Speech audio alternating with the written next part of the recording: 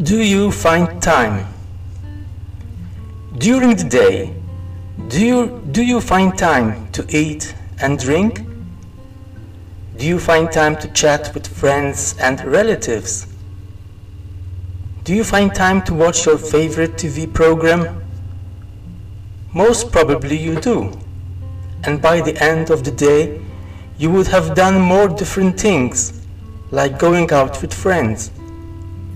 But during the day, did you find some time in silence, without anybody disturbing you, and dedicate time chatting with God? Did you listen to His voice?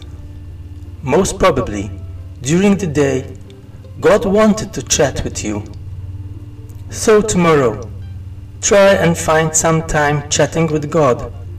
Find a quiet place and discover His love and peace for you.